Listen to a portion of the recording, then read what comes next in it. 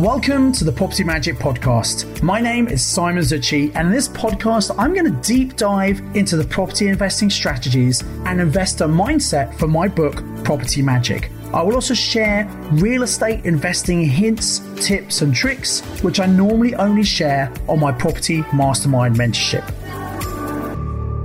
Hello and welcome to episode number 53 of the Property Magic Podcast. In this week's episode, I'm going to give you the truth about creative finance. I'm going to answer the following questions, such as, can you really buy property with no money? Do you always need to put in a big deposit?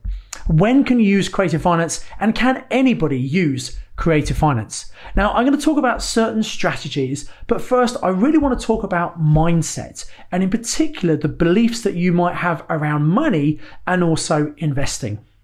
If you go right back to basics and we think about how you actually purchase an investment property, normally you'll get a loan from a bank or a mortgage company for about 75% of the value of the property. So if a property is 200,000, you could get a loan for about 150,000.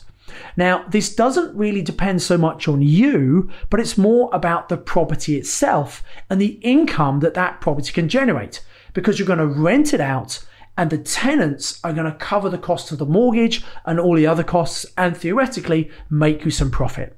So that's the mortgage part.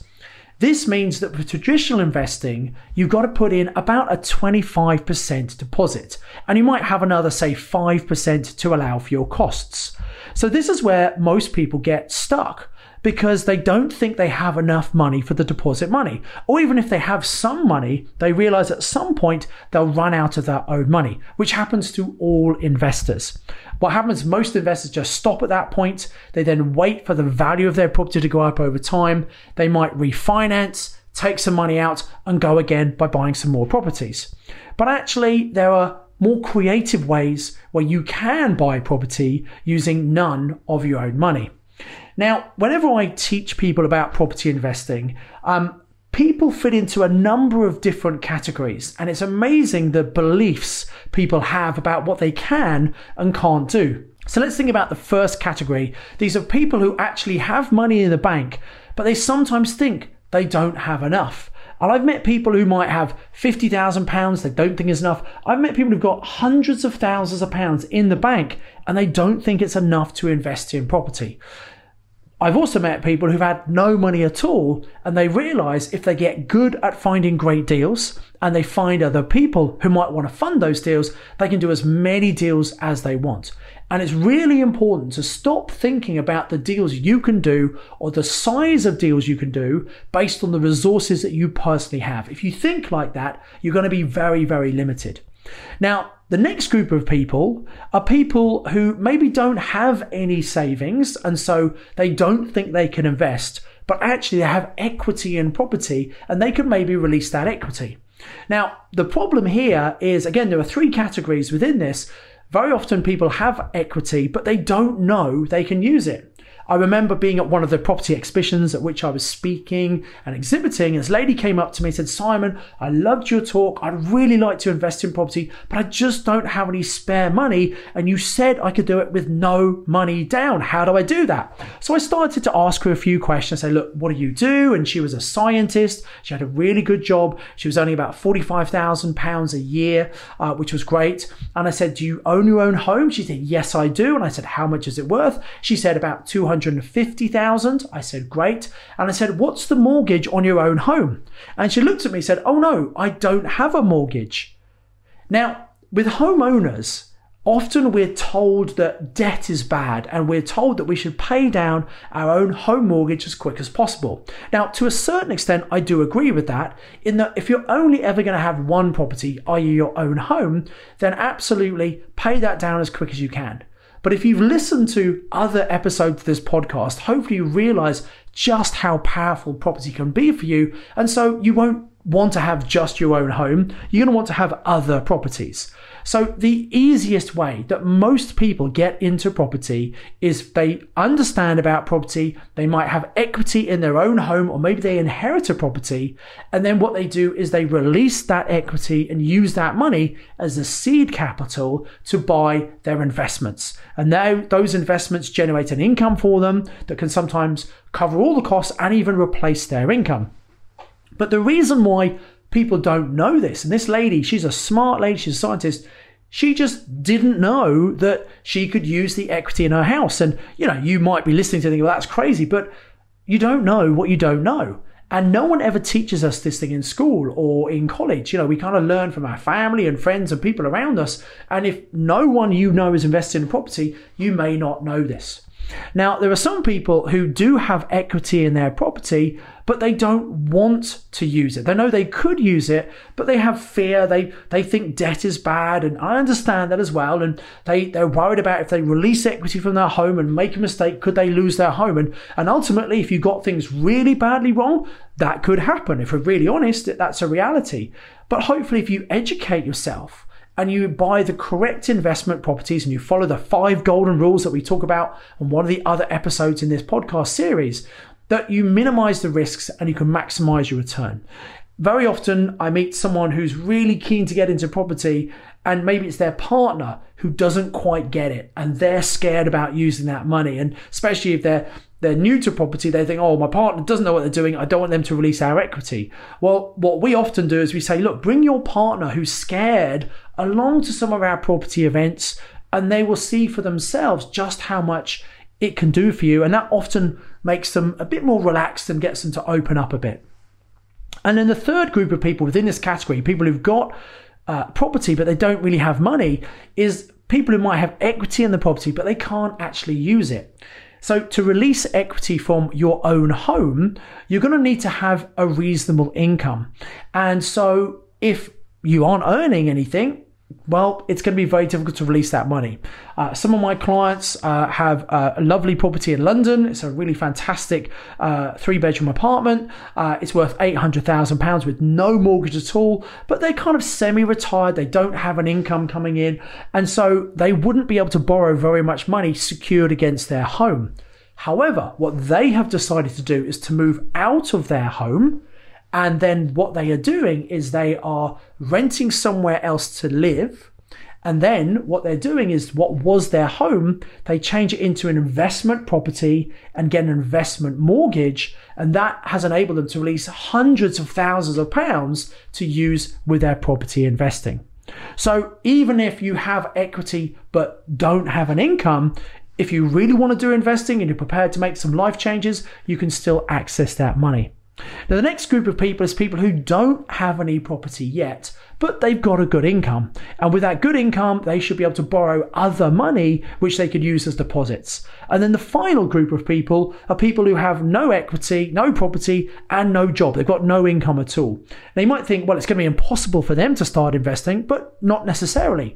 What those people do have is time on their hands because they're not working, and maybe they've got the motivation to really change their life and their personal circumstances, and sometimes they can be very, very determined. We've had people come on to our training. They've literally borrowed the money to come on, and they're so committed to changing their future. They take the necessary action. They find great deals. They prove their worthiness, and they can attract other people's money to them. So it absolutely can be done. It all comes down to what you think and what you believe. So you need to be very careful to make sure you don't have these limiting beliefs. That's why mindset is so important. Now, in most property deals, you do have to put some money in. We talked about this 25% deposit. So it is true that sometimes money is required, but that doesn't have to be your money. It could be borrowed money from someone else. For example, the very first property I purchased back in 1995, I didn't have any money at all. Now, I had a good job, so I was able to get a mortgage. And at the time, I was able to get a first-time buyer mortgage for 95% of the purchase price. So I had to put 5% in, and there were some costs, illegals, and a few other things. But I literally had no money at all. I'd been at university, I'd been a student, been in debt, came out of university, no job, And it took me a while to get a proper graduate job. As soon as I had that proper job, I wanted to buy a house.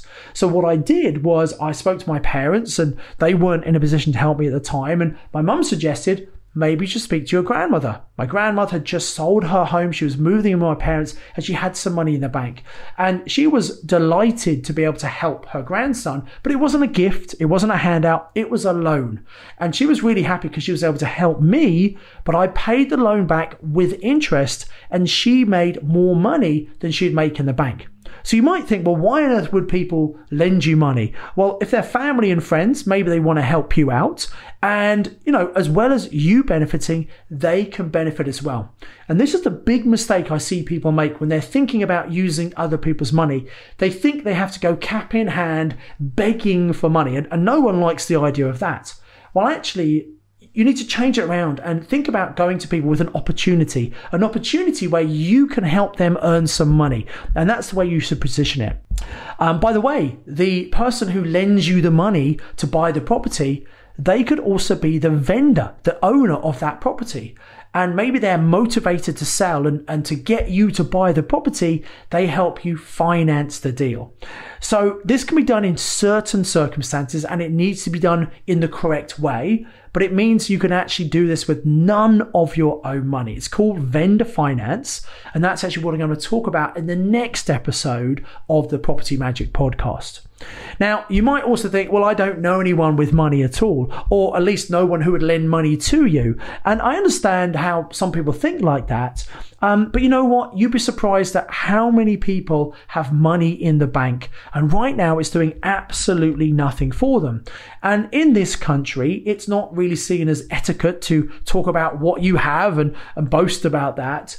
So maybe you have people who have money, but you just don't know they have money. They might have had some inheritance. They might have sold some shares, sold a business. They might have gone through a divorce or sold a property, whatever it is. They've got some money in the bank and it's doing nothing for them.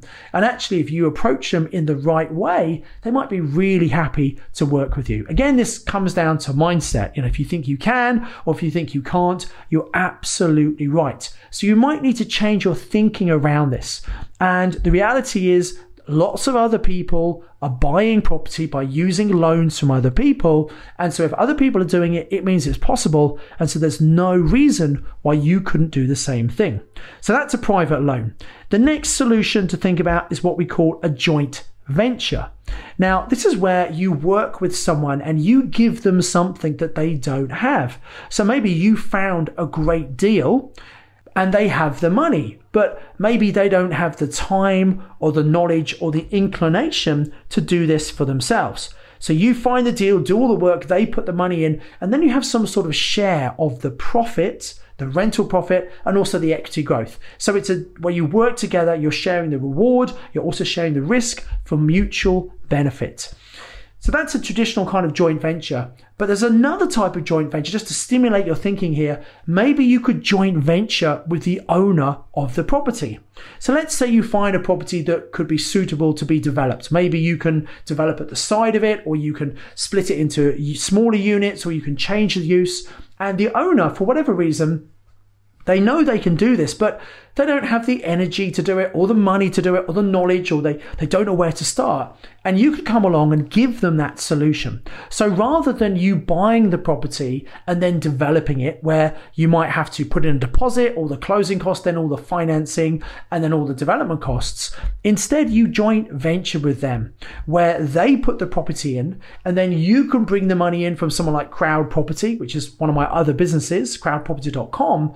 And actually, Crowd Property will lend you the money to do all the work. So again, this can be done as a deal with no money in. As long as there's a good deal and as long as the numbers work, it could be a great way for you to fund deals using none of your own money.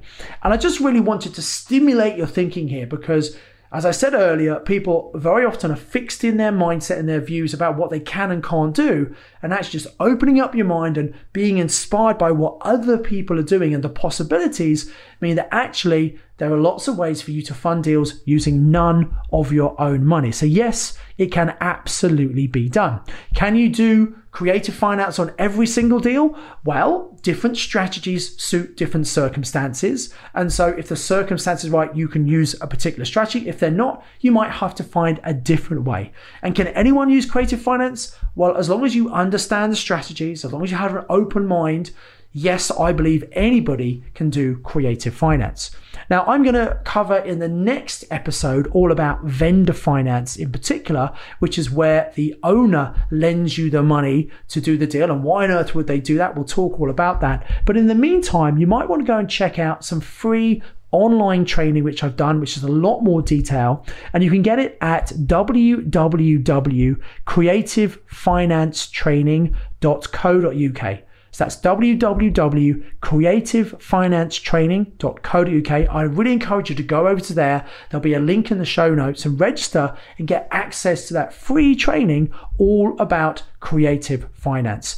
I believe that we're going to see a dip in the property market into 2021. And when the property market dips, two very interesting things happen. First of all, banks tend to be a little more reluctant. They don't like to lend as much money, and borrowing becomes harder.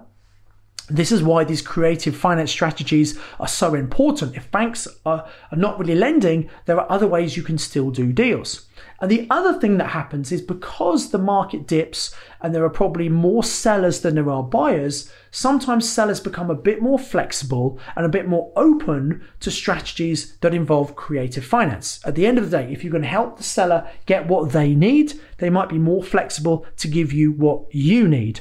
So these strategies are absolutely perfect for what's going to happen in the UK property market over the next 12 to maybe 24 months. So it's a really good time to not only understand, but learn and master these strategies so that you can be investing in property using very little of your own money.